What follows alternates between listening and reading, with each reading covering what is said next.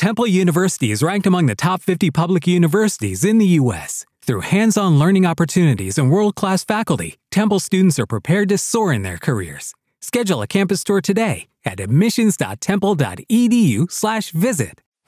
You're listening to KFI AM 640, the Bill Handel Show on demand on the iHeartRadio app. KFI AM 640, live everywhere on the iHeartRadio app. Bill Handel here on a rainy Friday, March 10th. Some of the big stories that we are carrying. First of all, actor Robert Blake has died. Very interesting guy, had a lot of issues. And the arrest of 3 Mexican nationals in El Monte yesterday for possession of a million fentanyl pills. And it was a typical sting operation. Police, show up as a buyer of fentanyl, and of course, these guys are busted. The other big story, our local story, is the fact that we have another storm that we're looking at here in SoCal. The heaviest rain will be later on today and in through tomorrow. And a bunch of concerns about what's going on because it is, we talked about this earlier yesterday and the day before, it's the Pineapple Express, which is a warmer rain. And the snow levels are now above 10,000 feet, which is just the snowpack. I mean, there aren't any communities, Crestline and Big Bear, the communities that were snowed in and are still to, in effect, snowed in, are well below that. So they're going to get rain and a lot of it, which means there's going to be melting, which is great for the roads, except the flooding.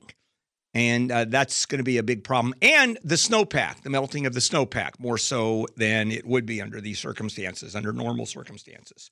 So the mountain communities are still the big story. Big Bear, Crestline, that were snowed in up to 100 inches of snow. That's over 8 feet of snow.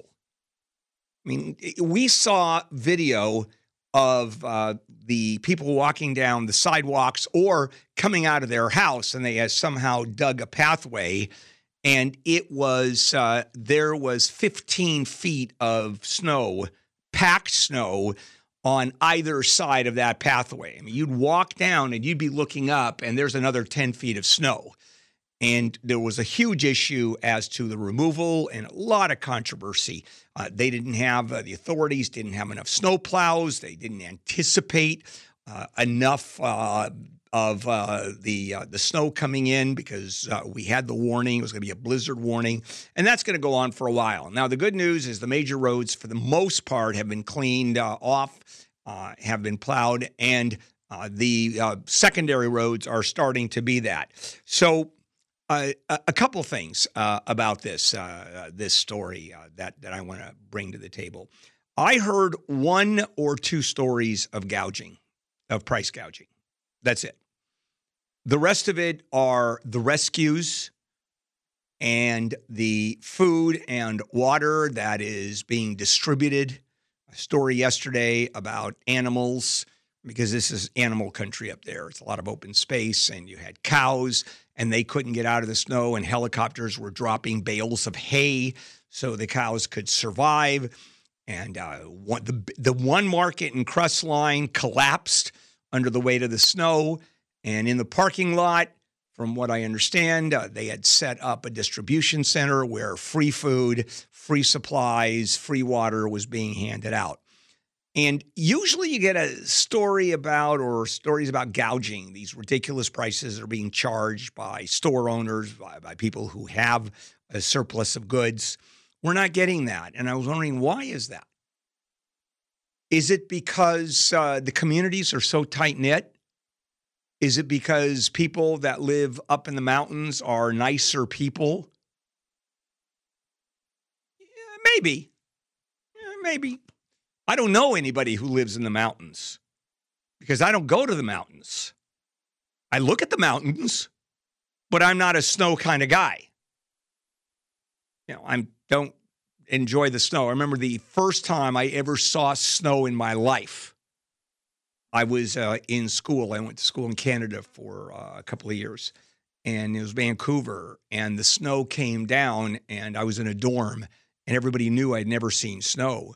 So one of my dorm mates, who had a room down the hall, literally pulled me out, woke me up because the snow was falling, and it was just terrific. It was beautiful, and there was about 4 inches of snow, so you could crunch in the snow, and pulled me out and said, "This is snow."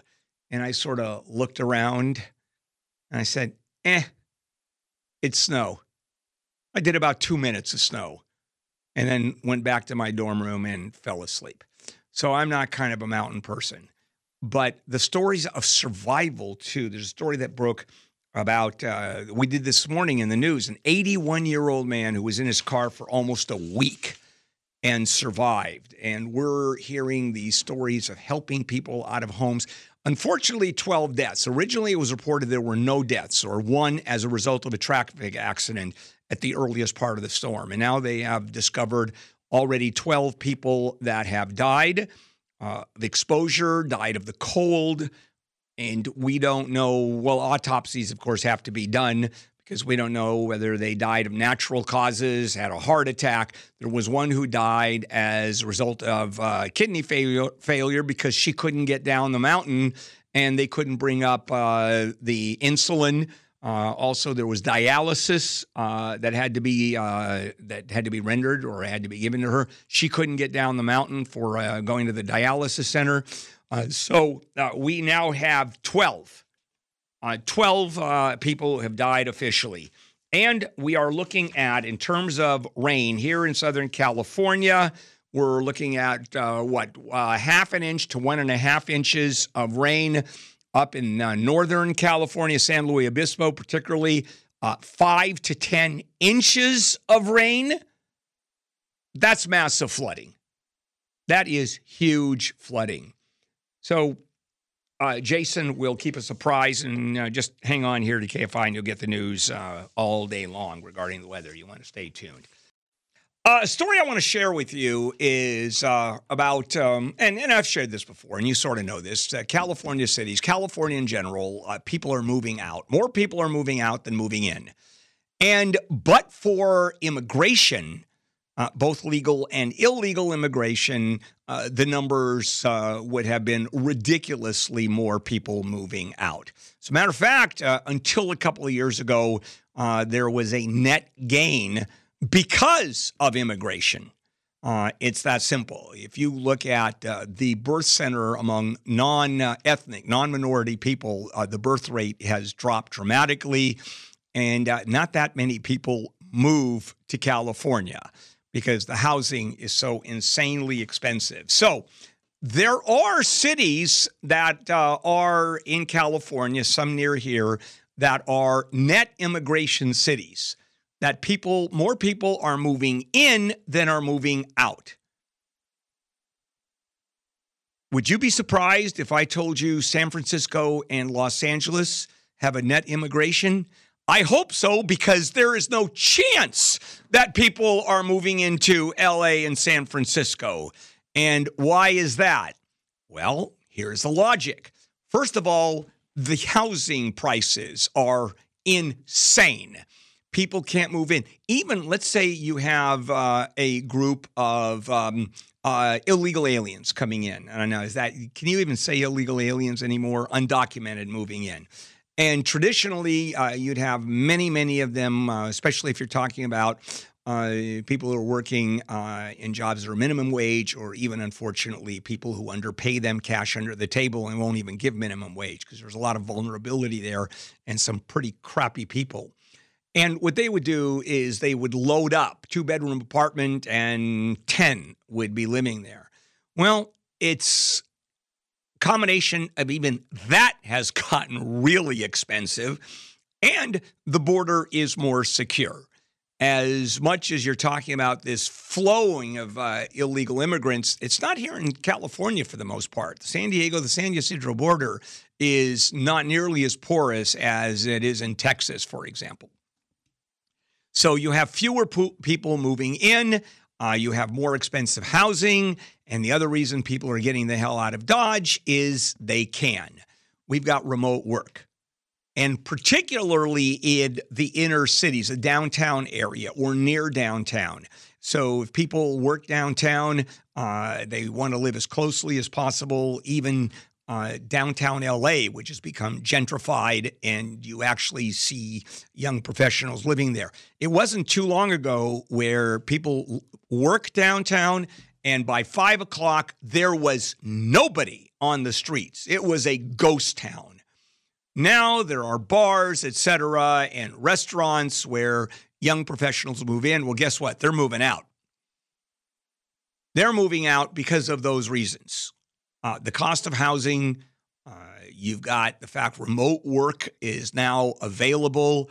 And if you go into the suburbs way out there, you know what you can get? I mean, you can get some pretty insane amounts of land and house for much the same money. So what are the cities? Menifee, out in Menifee is out in Riverside County. Got Irvine to an extent. Farther out, the better it is. You have Walnut up north. And these are generally suburbs with new housing units coming online. Now, Irvine, that's expensive. That's high price. That's close to job centers, but still growing. And when you have others like Menifee that are way out there, now you're talking about bigger homes, more outdoor space, and if someone is working remotely, why not? I mean, what difference does it make? I hear stories about people, business associates who, not specifically that I know, but business associates who they know. I know a guy who knows a guy kind of thing. I mean, they're working out of Europe. They're working in the Caribbean. There's a friend of mine who's a financial analyst, and his partner is in the Caribbean, sitting there with a daiquiri on the beach with his computer in front of him and doing the jobs. And so there's a story about this guy, Kevin Britton, who he and his wife both working in the city in Los Angeles, and said, we can't stand, and they were able to get out. So they bailed out. They moved to Las Vegas. A lot of people go to Las Vegas. The only problem with Las Vegas is, if you ever been there during the summer, and the wind is blowing, because they have wind during the summer season over there. I don't know if you've ever had a hair blower, a hair dryer, with it on completely full blast and on the hottest, literally the hottest position it can be in, blowing right in your face. That's what happens when you walk outside the door. But people love Las Vegas. I have friends, and a lot of them, who moved to Las Vegas, and, they absolutely love it. So you've got this Brian Harrington, and he just got fed up with the cost of housing, which was completely crazy. The crime rate, the regulations here. I mean, I'm going to do a story in a few minutes about Elon Musk planning his own city, Musk City.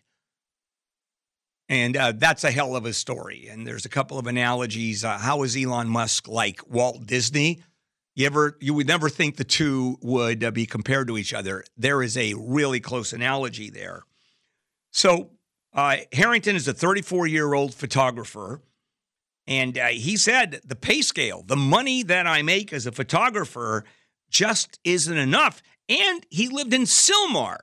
Now, Sylmar is not a pricey area at all.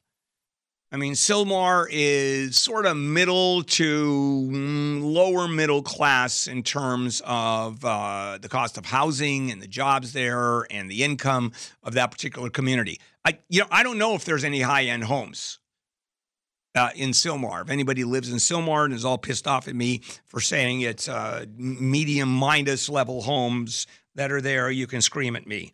So he moved out to Las Vegas, and he said, I'm done. And he's not alone. Menifee, another city, it wasn't even a city until 2008. Why then, since then, it went from 85,000 in 2016 And by last year, it was 116,000, almost doubled. So that gives you an idea of people moving out. So you have the pandemic, that's one reason, and created remote work so people can get the hell out, and the cost of housing and the regulation, and then just living in Southern California. By the way, here is what Brian Harrington gave up. And he gave up a great job. He's an independent photographer. And what does he photograph? High-end cars and porn stars. That he gave up. I don't even want to go into that. Oh, high-end cars, porn stars. You know what? Las Vegas is not a bad place if you think about it. There is a lawsuit that has just been filed, actually 2 lawsuits, and it has to do with affordable housing and ADUs, those granny flats. Corbin Carson has been following this, and this is both legally fascinating and also a community saying that's enough. So, Corbin, what's the latest on this? Yeah, so like most issues, this is a lot of political bluster on both sides, covering up a ton of the weeds. But there's actually a lot of issues that people really care about going on here. On one side, you got a housing crisis, and then on the other side, you got a city trying to maintain local control while rejecting what it calls urbanization. And it centers around 3, maybe 4 housing laws that are different but similar. The first is the RHNA numbers. That's the Regional Housing Needs Assessment.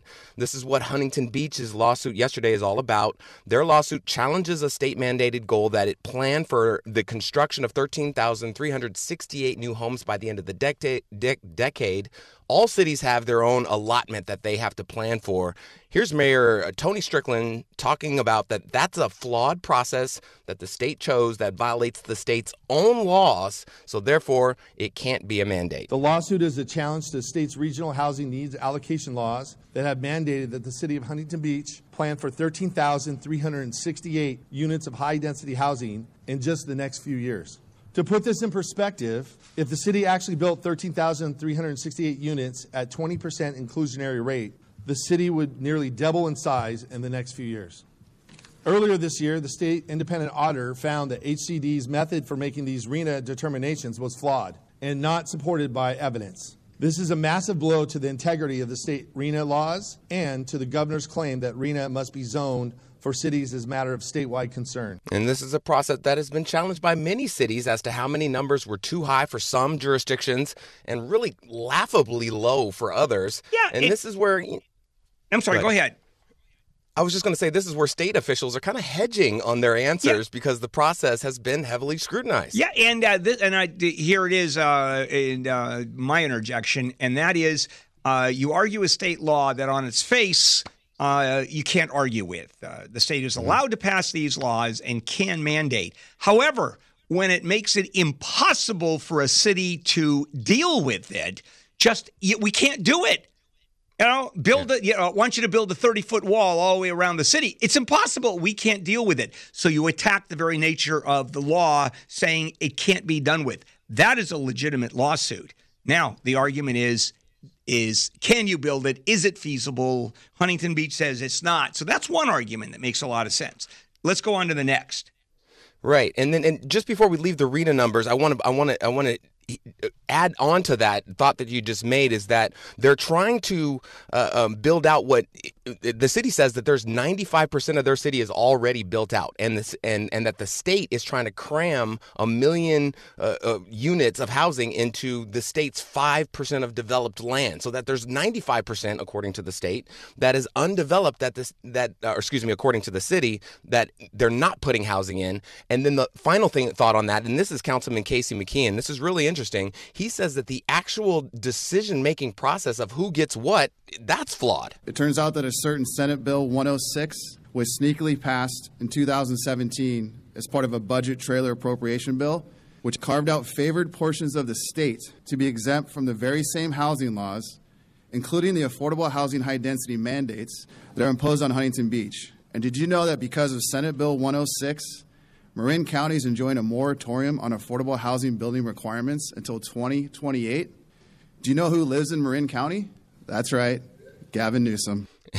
And that's one of the sticking points. I mean, they've brought that up. I've covered this since in Huntington Beach. Since the first time they challenged this in 2019. I covered this when they were challenging this as a sanctuary state, and also when they were yelling about the beach. Huntington Beach has taken the state to task several times, but the issue of how these things are chosen is one of their biggest things. Yeah. Now let's move on. Go ahead. Now let's move on. Yeah.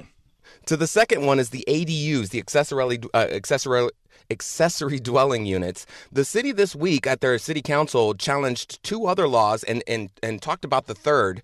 One was the ADUs, the accessory dwelling units. The other is the builder's remedy. I'll get to that in a second. And the third is Senate Bill 9. That's not really an issue here, but it was mentioned. The ADUs, or accessory dwelling units, this is what the AG is suing over. These are extensions to homes or granny flats on the property. This is seen as a way to create what the state calls soft density. People can create some place for their parents or kids who are limited in incomes to remain in California.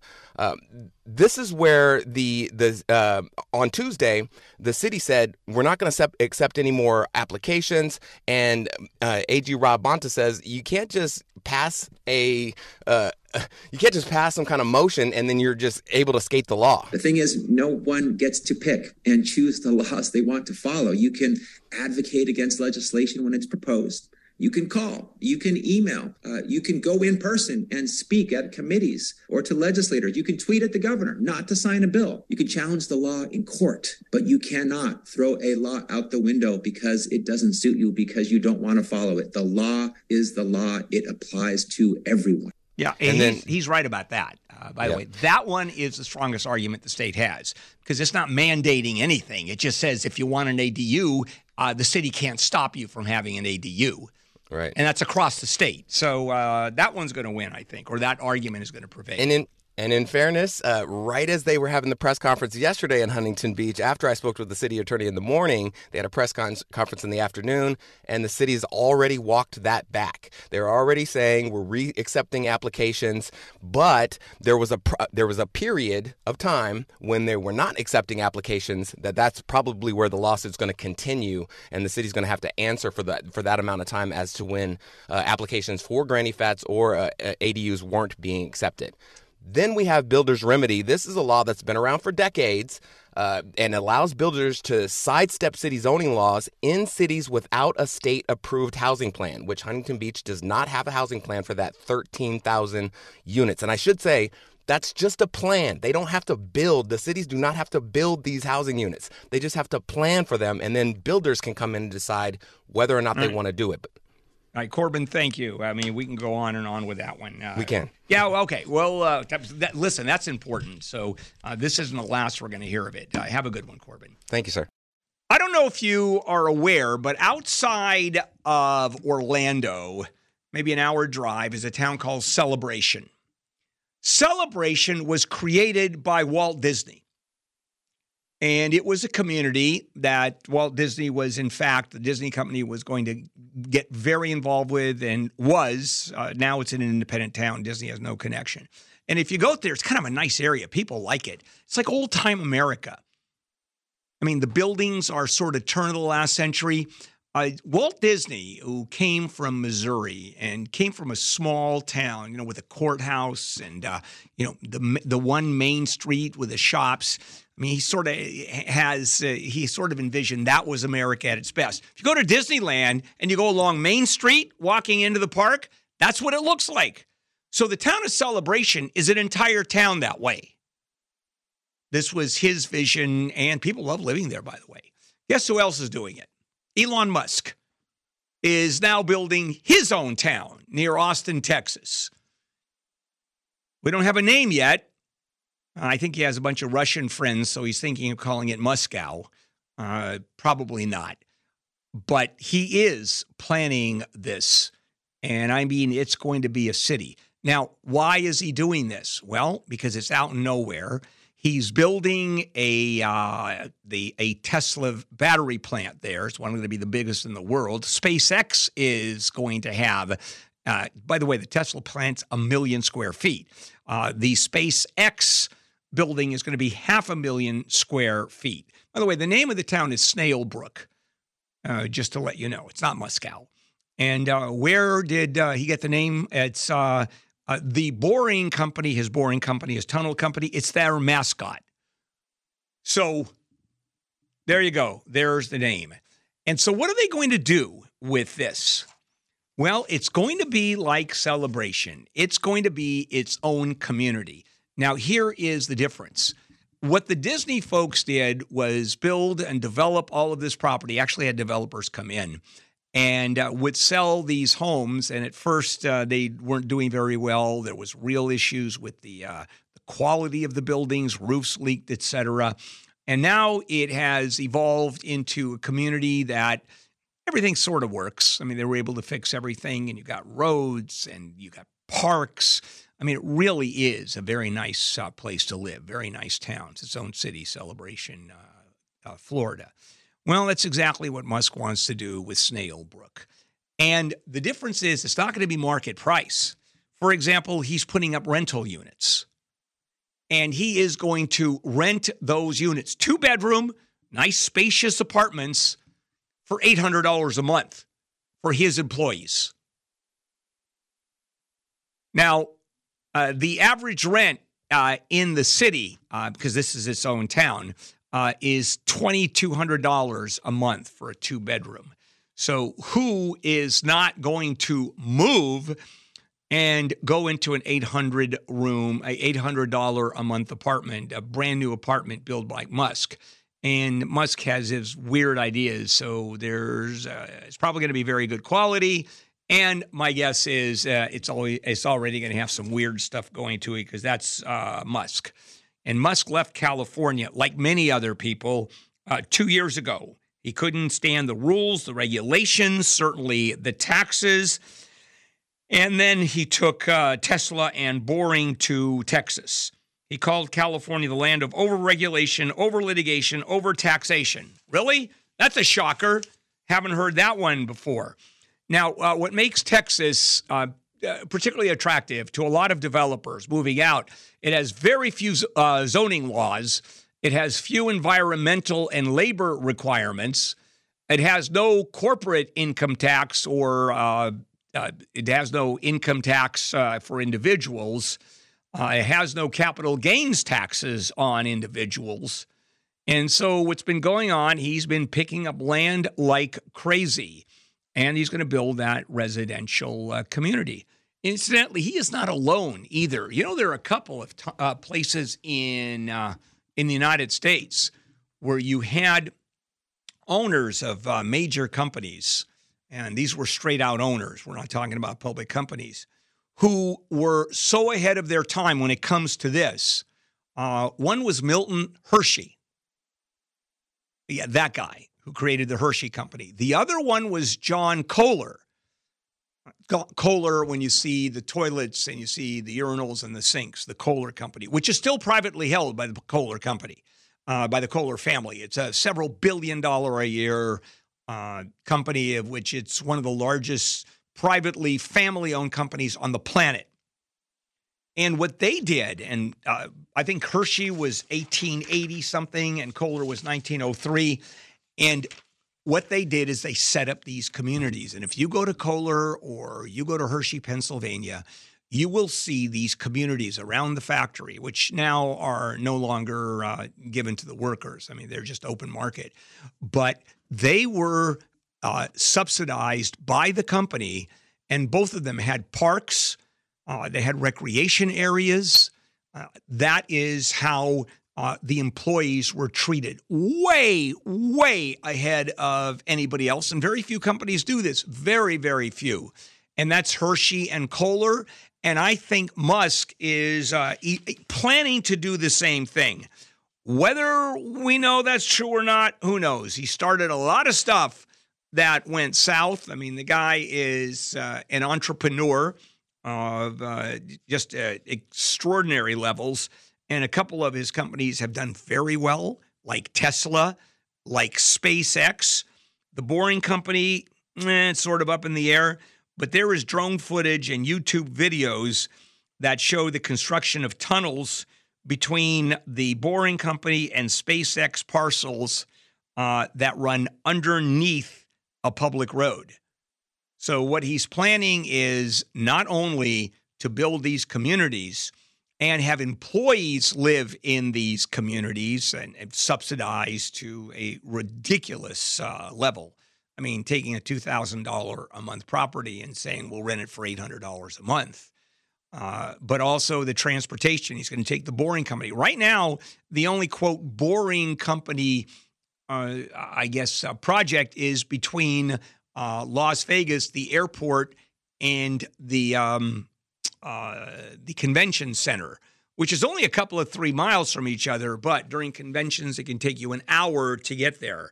So that's what he's doing. So you're going to see, if you can imagine, the names that have done this sort of thing: Walt Disney with Celebration, John Kohler with Kohler, Wisconsin, still there. Milton Hershey of the Hershey Company. That town is still there. And can you imagine? You take 3 historical figures and you add to that Elon Musk. That's a jump for him. That's quite a stretch, to say the least. Rainy Friday morning. We're in the middle of a storm. It's going to calm down tomorrow. Steve, I know you drove in. What was the rain like? It was just barely sprinkling. Oh, that's good news. Yeah. Oh, quick reminder that today at 1 o'clock, Jane Wells filling in for John and Ken. All right, Steve Gregory, who is heard all the time here on KFI, and the Unsolved shows tomorrow night from 7 to 9.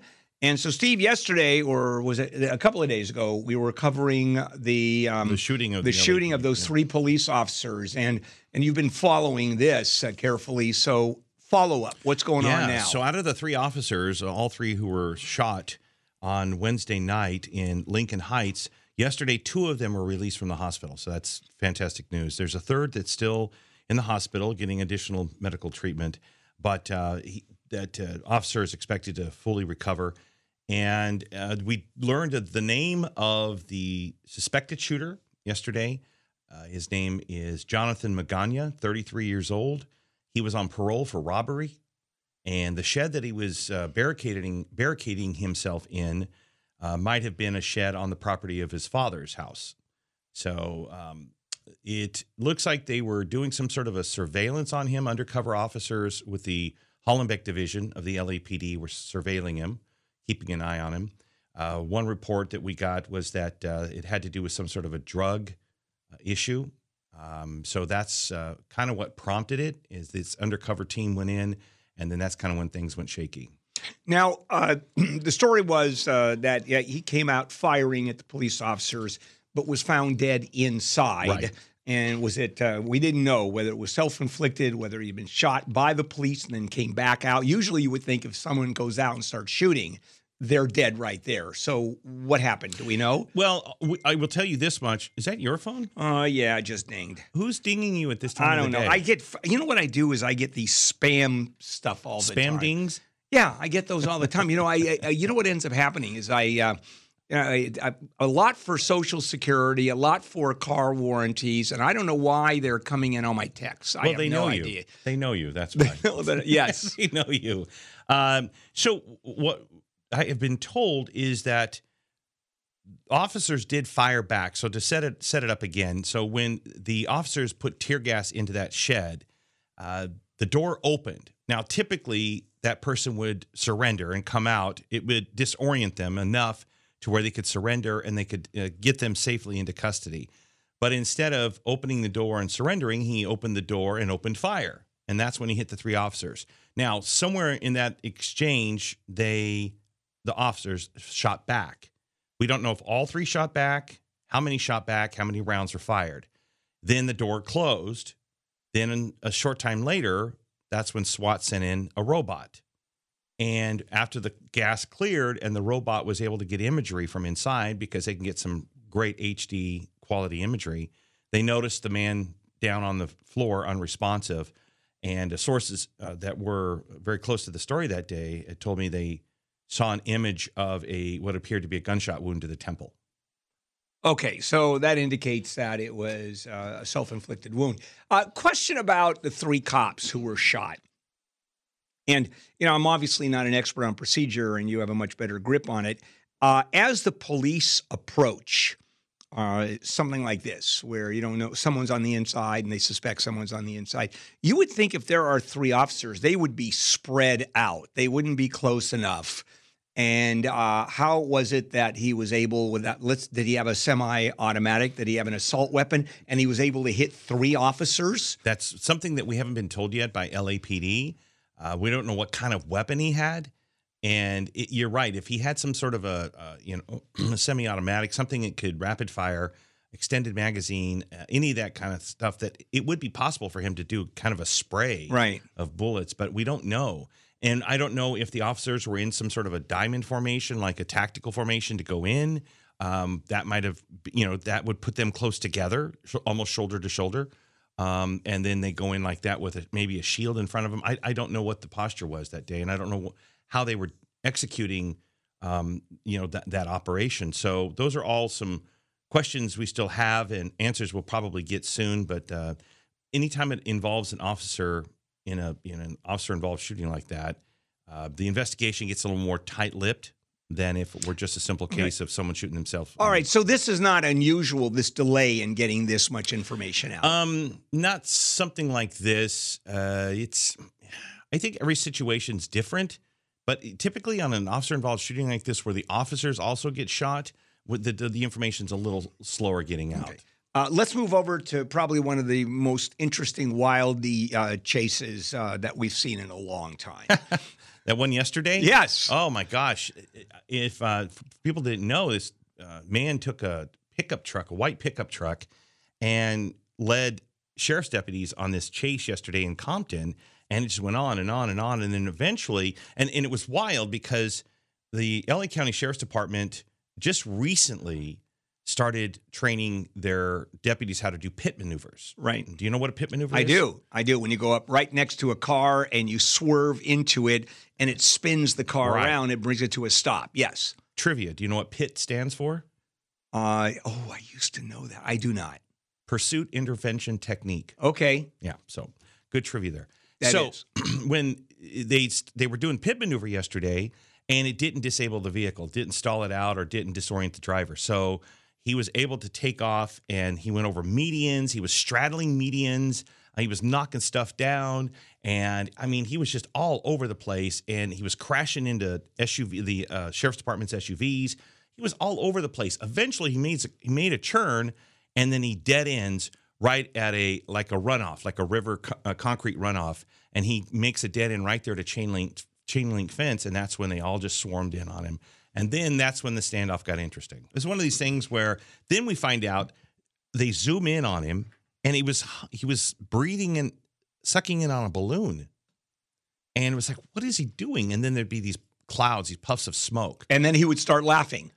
Well, here's the thing. Was it nitrous? It was all nitrous. It was. So that's why he was laughing. Let me just say this. I'm assuming it's nitrous because then he went from the balloon to the tank. He had the tank in his arms, and he was literally turning it on and huffing it in. Yeah. What else could it be?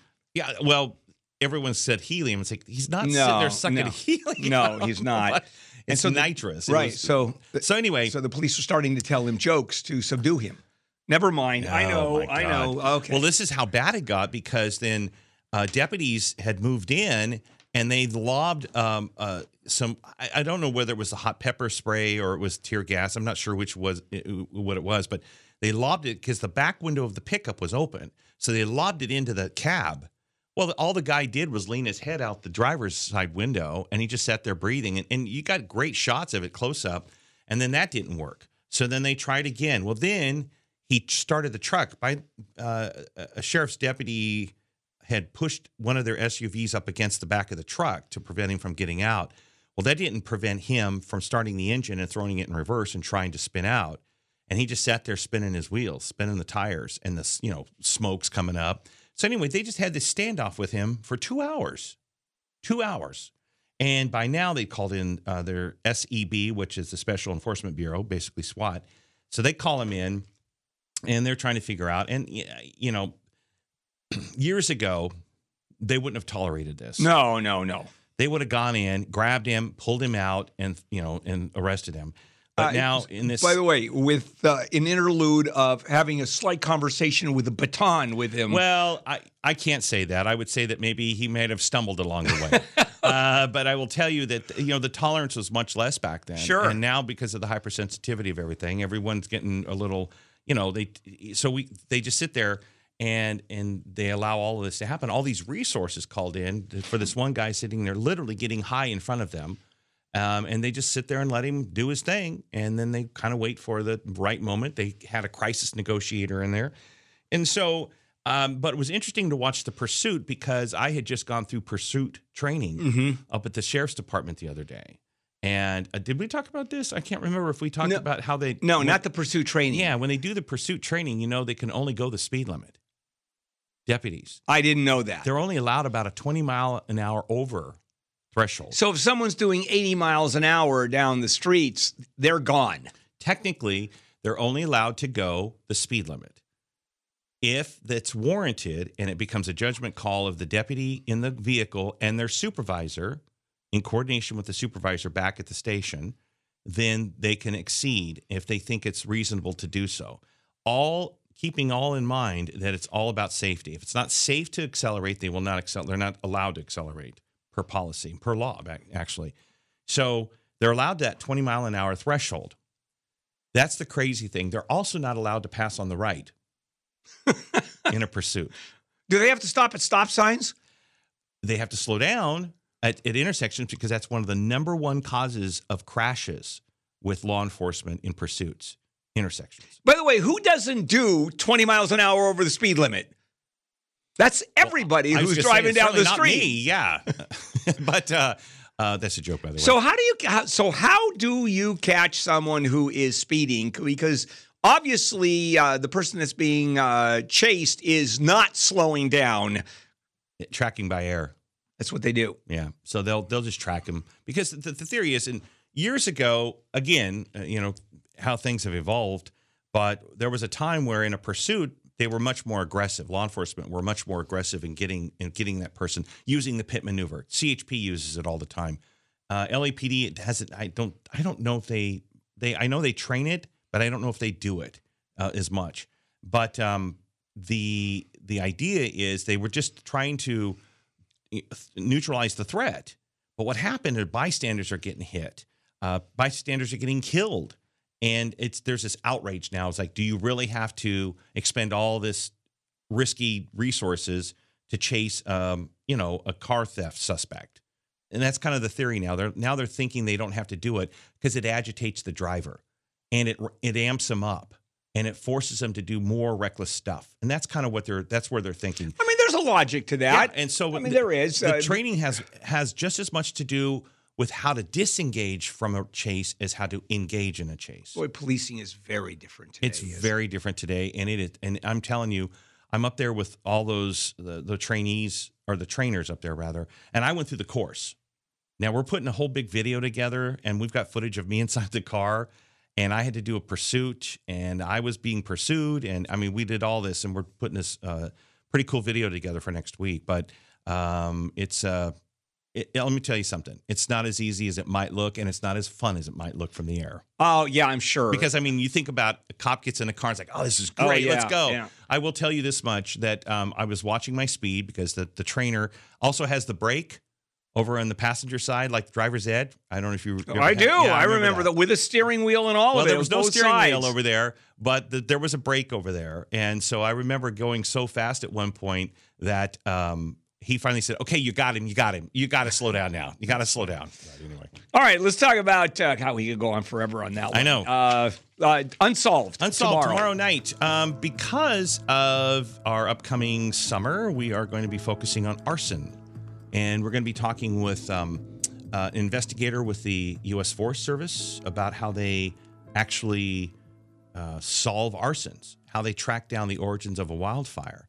So we're going to be breaking that down, and also a little bit about me going to arson investigator school. So I was able to do that as well. The first journalist ever allowed to do that. So, it's cool. Pretty cool. And I guess they teach you how, basically in reverse, how to create a fire. By the way, do arsonists, is there a way to do it where you don't get caught? I'm just curious, or inevitably and I'm not pushing this. I was going to say, what? No, because here's the question. It's like the perfect murder kind of thing. And I've always wondered, because that has to be one of the most difficult crimes to solve, is arson. Right, because, and this is what we're going to get into a little bit. There's two parts to this. There's the, how did the fire start? That's one of it. That's one separate investigation. And then who started it? That's a different investigation. So that it's pretty interesting, because first of all, they got to find out how it began. And then as soon as they find out how it started, if it was done by an accelerant, if it's done with just like, like a rock getting hit, that a lot of times in mowing lawns with tall grass out in the rural areas, and it's dry out there and the sparks, they can find all that out. There's little metal shavings. They have big magnets that they'll put over the scene where they think and all these shards come up. You're like, oh my God, there's the metal. Fascinating. Yeah, it is. It is. That's tomorrow night. Tomorrow night, 7 to 9. Tomorrow night, 7 o'clock. Steve, we'll talk again. As Take care, always. buddy. Have a great weekend. You too. We'll catch you tomorrow. You've been listening to The Bill Handel Show. Catch my show Monday through Friday, 6 a.m. to 9 a.m. and anytime on demand on the iHeartRadio app.